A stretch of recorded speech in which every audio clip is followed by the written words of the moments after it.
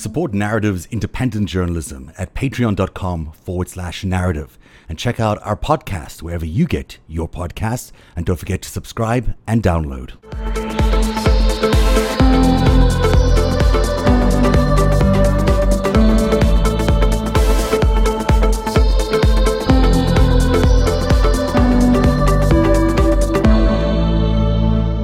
Weeks ago, I began to explore the notion that somehow China and Trump could have their interests aligned when it came to the pandemic.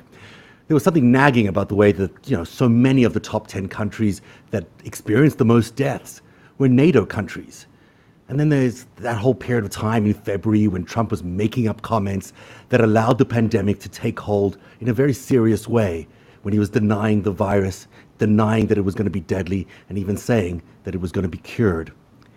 Even more troubling was Trump's financial stakes in the pharmaceutical companies benefiting from the crisis. And we see that even today, as more vaccine deals are announced day after day.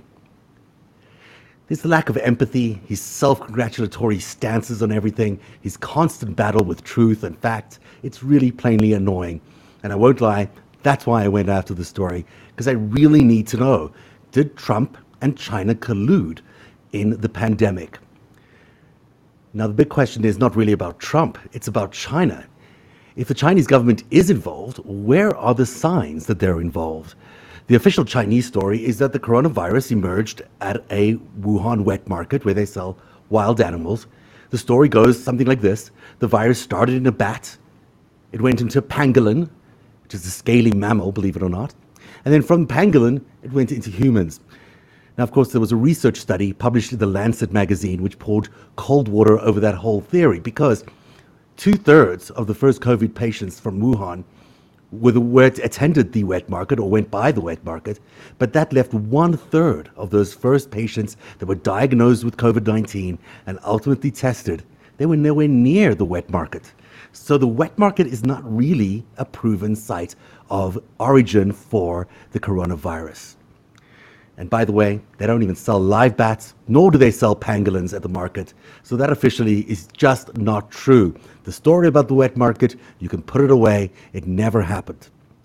So what did happen?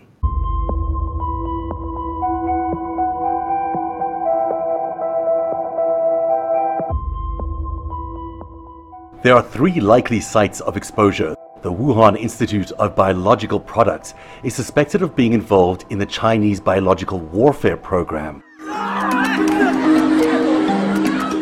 The institute was also a part of that giant vaccine scandal that tore through China a few weeks ago. You might remember it. Hundreds of thousands of children across China were injected with faulty vaccines for diphtheria, tetanus, and whooping cough.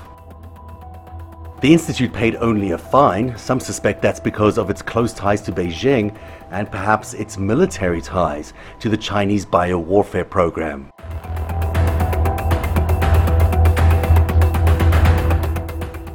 Next on the list, the Wuhan CDC, the Center for Disease Control, which conducted experiments on bats from a region with known coronavirus infections.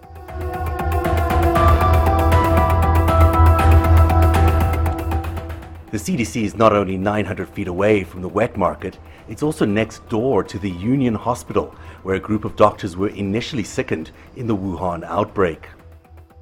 The researcher who first suggested a link to the Wuhan CDC has since withdrawn his findings. That's because he says he has no proof, but frankly, he did have a lot of proof in his report. This sounds to me like it's a government attempt to shut him down, another cover-up.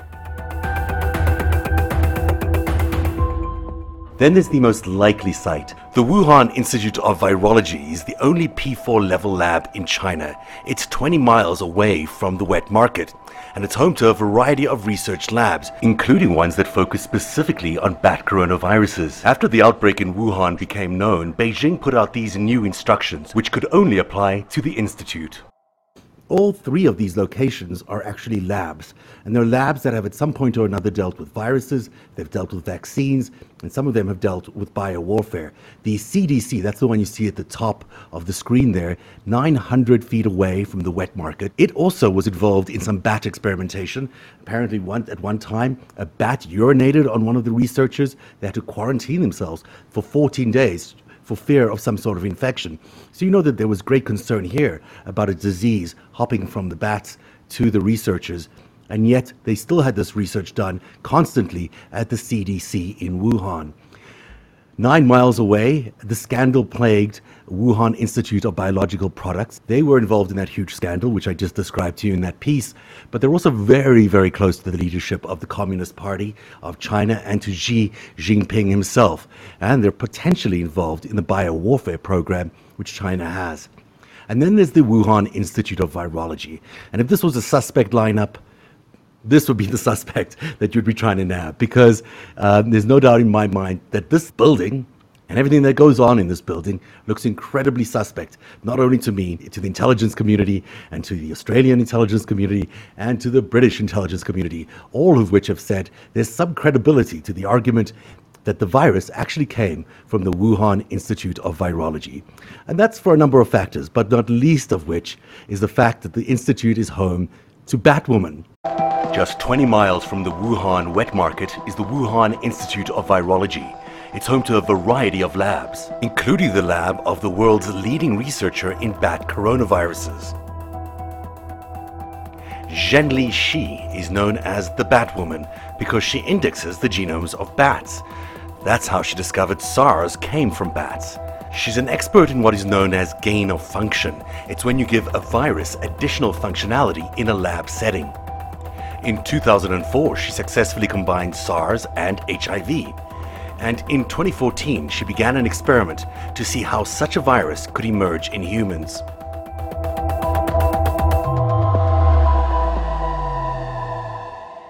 She began that research in 2014 at North Carolina's Mount Chapel University, research funded by the NIH. 1 year later, in 2015, the Obama administration banned gain-of-function experiments on viruses. It deemed them too high risk, a risk of pandemic outbreak. The Trump administration lifted that ban in 2017. In 2018, the US Embassy staff described poorly managed safety protocols at the lab, according to leaked State Department cables. When COVID-19 broke out, she was summoned from a conference in Shanghai. Once home, she cross-referenced the virus genome against her own records to see if the virus had escaped her lab. She breathed a sigh of relief when the results came back. None of the sequences matched those of the viruses her team had sampled from bat caves. That really took a load off my mind, she said. I had not slept a wink for days.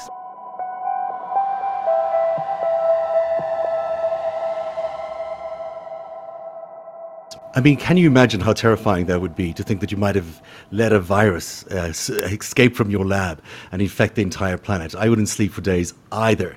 Now, there are a few very interesting things about Zhengli Shi. And what's remarkable, of course, about her is that she was able to sample this virus. She got a sample on December the 31st. The hospitals finally sent her samples of the viruses from actual patients of COVID-19 from the Wuhan outbreak. In just literally a couple of days, her team was able to map out the genome of this virus, and within 2 weeks, they were able to send this entire genome that was officially declared the version of COVID-19 to the rest of the world. Now, that's just not only incredible and amazing and whatever else you want to say about it, it is also, in my mind, completely impossible. These guys were able to discover that the genome of COVID-19 was identical to the genome of a bat coronavirus they had previously researched. That's very hard to do unless you have that particular genome within your database, which is what happened. Now, I wanted to introduce you to Peter Daszak. Daszak is an American. He funds a lot of Xi's work. How has the Chinese authorities dealt with it so far? To move from hearing about the outbreak to finding the virus, identifying it, and producing the genetic sequence and making that public to the rest of the world in 2 weeks is unprecedented.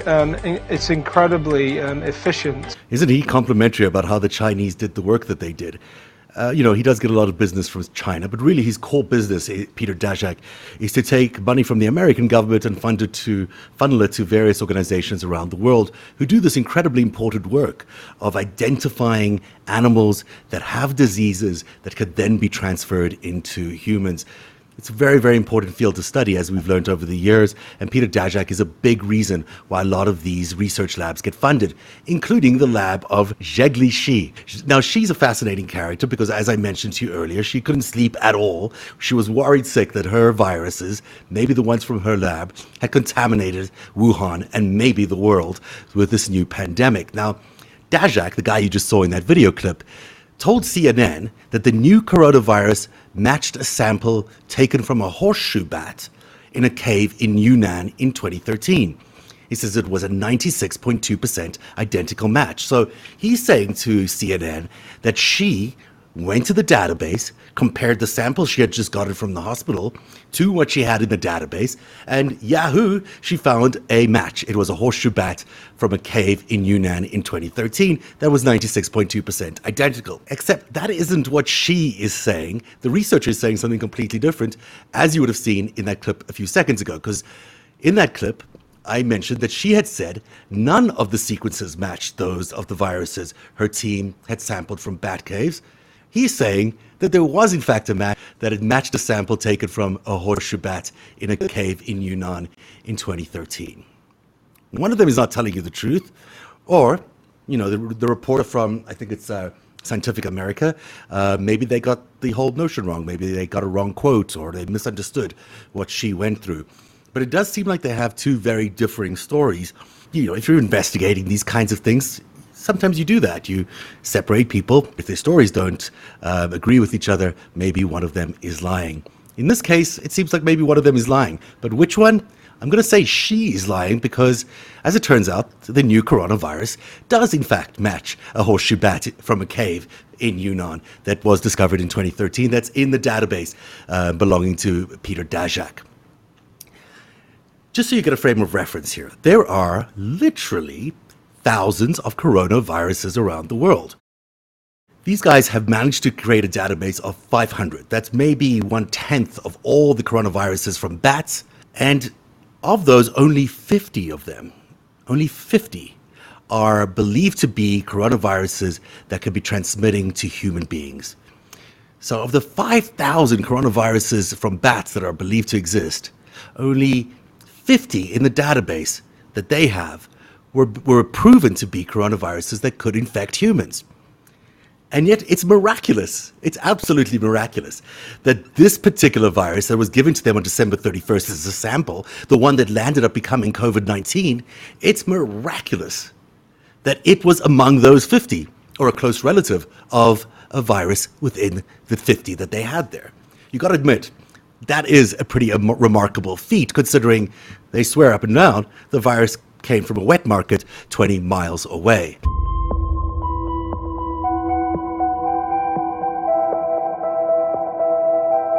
I was surprised to find out that Yunnan was 11,000 miles away from Wuhan.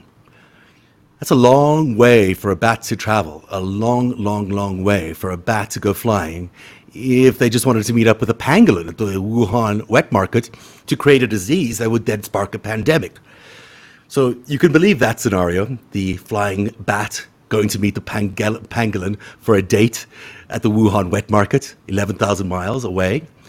Or you could believe this other option, option B, let's say, where perhaps a coronavirus that is known to have infected humans, at least in the lab and in the world, that originally came from bats and was being experimented in a lab, somehow escaped that lab and went into the world to infect everybody and become a pandemic. It certainly wouldn't be the first time, especially not in China. There have been 2 other incidents where a SARS-like virus has escaped a lab that is of high security, like the one we spoke about here. So if it happened twice before in China, maybe this is the third, and maybe they're just covering up for an awful mess that they've created. You're still wondering, okay, where's China in all of this? Maybe these guys in this lab are clumsy. Maybe they just left something lying around and pandemic started and everyone freaked out. So now they're covering that whole thing up. That's entirely a possibility. I think at this point, after looking at all the evidence, I can say with some certainty, or a high probability at least, that COVID-19 probably came as a result of an accidental or deliberate release of a bat coronavirus from a lab, either the Wuhan Institute of Virology or the Wuhan Center of Disease Control. I think there's sort of unanimity around the intelligence communities around the world, around people who've been writing about this. Certainly in my investigation of the last week, it's clear to me that that's sort of where we're at. So if we're trying to figure out now whether it was a deliberate release by the Chinese government or by other forces within China, or was it an accidental release, that really becomes the main question. Now, over the last few weeks, you've heard a lot of Donald Trump and the Chinese trading barbs with each other, accusations about who's responsible. Very little attention has been paid to this one key factor that I just find such a giveaway, that the Chinese government, and in fact the People's Liberation Army, was so intimately involved in at least the response, if not the release, of COVID-19. Are you Dr. Chen? I'm not. No. That is the Chinese film version of General Wei Chen, China's great hope in the race to find a vaccine for COVID-19. I am Dr. Chen.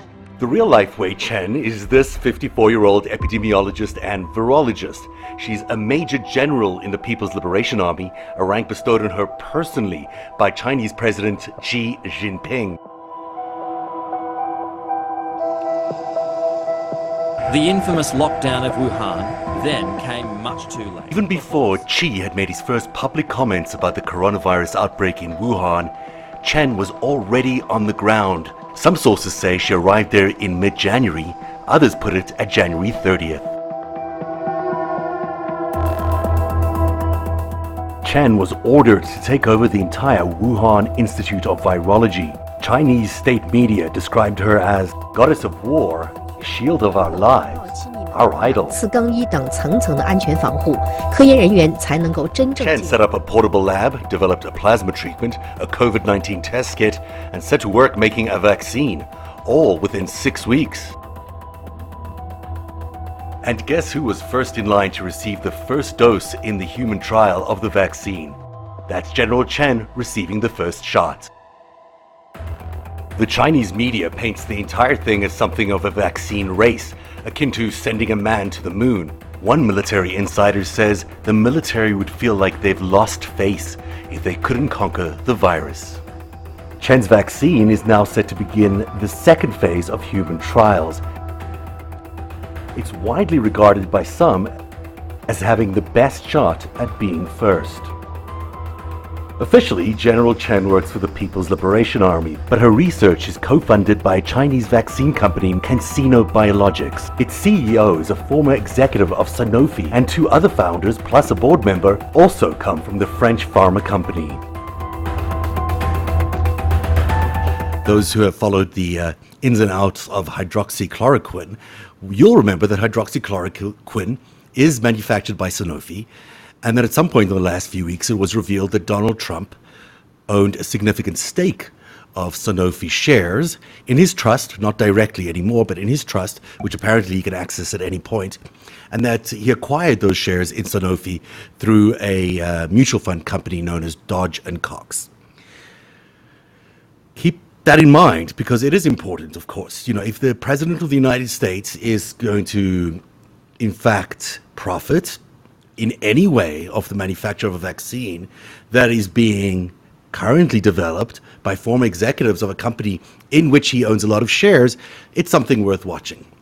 It's also just worth watching because it's so interesting to see how all these different players, military, government, and private sector pharmaceutical companies are cooperating to try and solve this problem of the coronavirus, which, on the face of this, we have to accept is a pretty legit thing that they're doing. But what isn't legitimate, and I'll say this pretty clearly, it's just as impossible for Wei Chen, it's just as impossible for her to have developed a vaccine a plasma test, what else did she do? She did a genome, and she also had this incredible nasal spray that she was giving first responders in Wuhan that apparently protected them from the virus, but she won't share that with the world because it's just too expensive to produce. There's just so much about this particular major general that makes you go, if it was in fact this easy to stop the disease as China's practically eliminated coronavirus from China. If it's possible that they could do this, why can't any other country duplicate this feat around the world? Only China and also New Zealand claims to have eliminated the disease. Now, New Zealand has done it by extreme social distancing. What has China done that has been able to suppress the disease so quickly?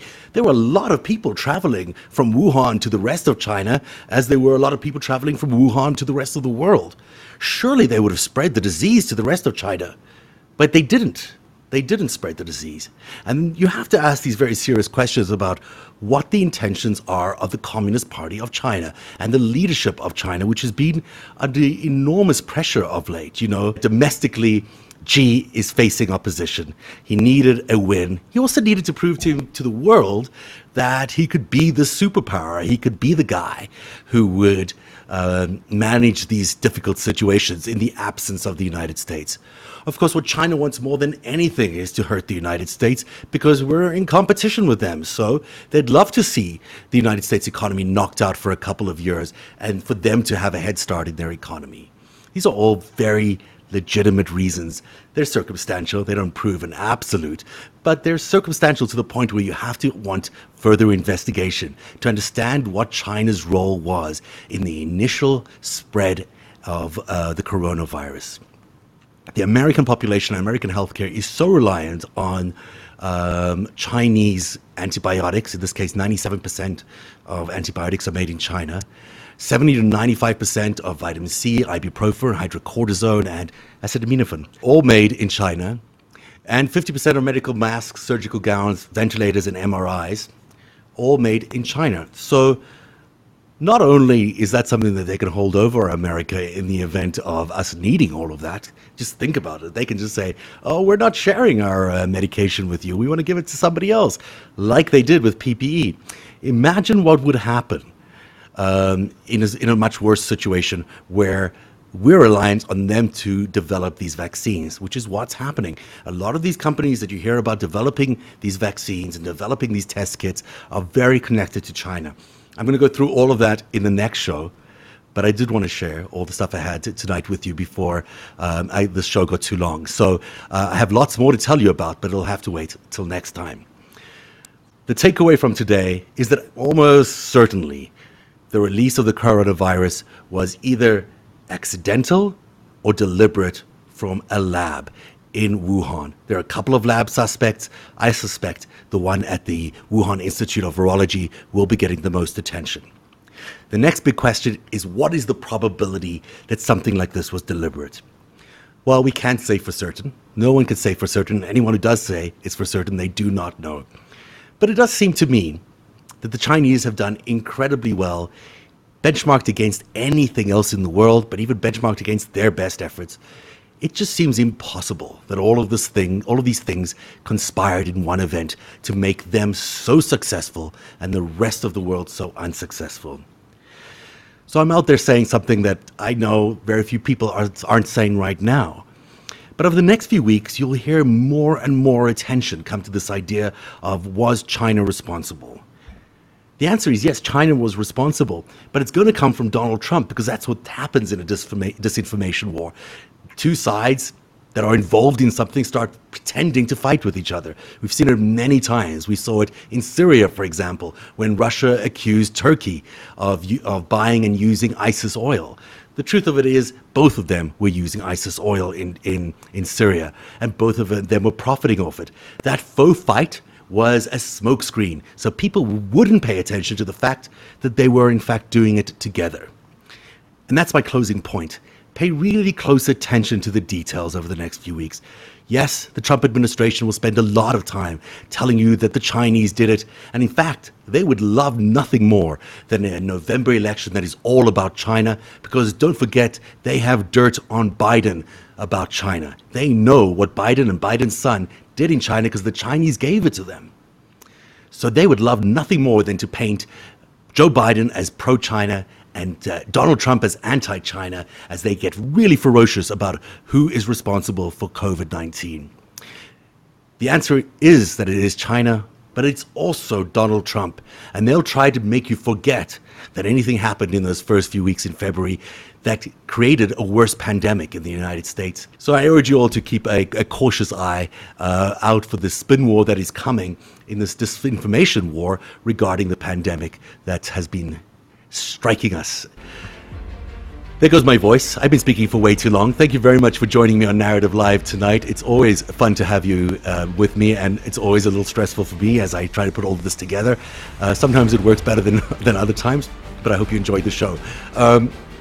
Please support me if you want, patreon.com/narrative. All the money that Narrative gets, literally 100% of any funding that I have is from the patrons. And there's a few very, very smart, capable people that I adore on there. And I thank you so much for sponsoring me over the last few years. And I hope your sponsorship continues. And I hope many more of you consider that there are not many people like me out there sticking their neck out to say things that are almost certainly true, but that other people are scared to say. So please go over to patreon.com/narrative. $5 a month is all it starts at. You get a ton of benefits, and you get to sponsor real independent journalism, because the New York Times, when they tell you they're independent, are nothing like what I would consider an independent news organization.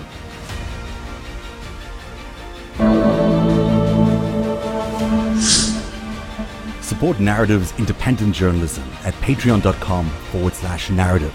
And check out our podcast wherever you get your podcasts. And don't forget to subscribe and download.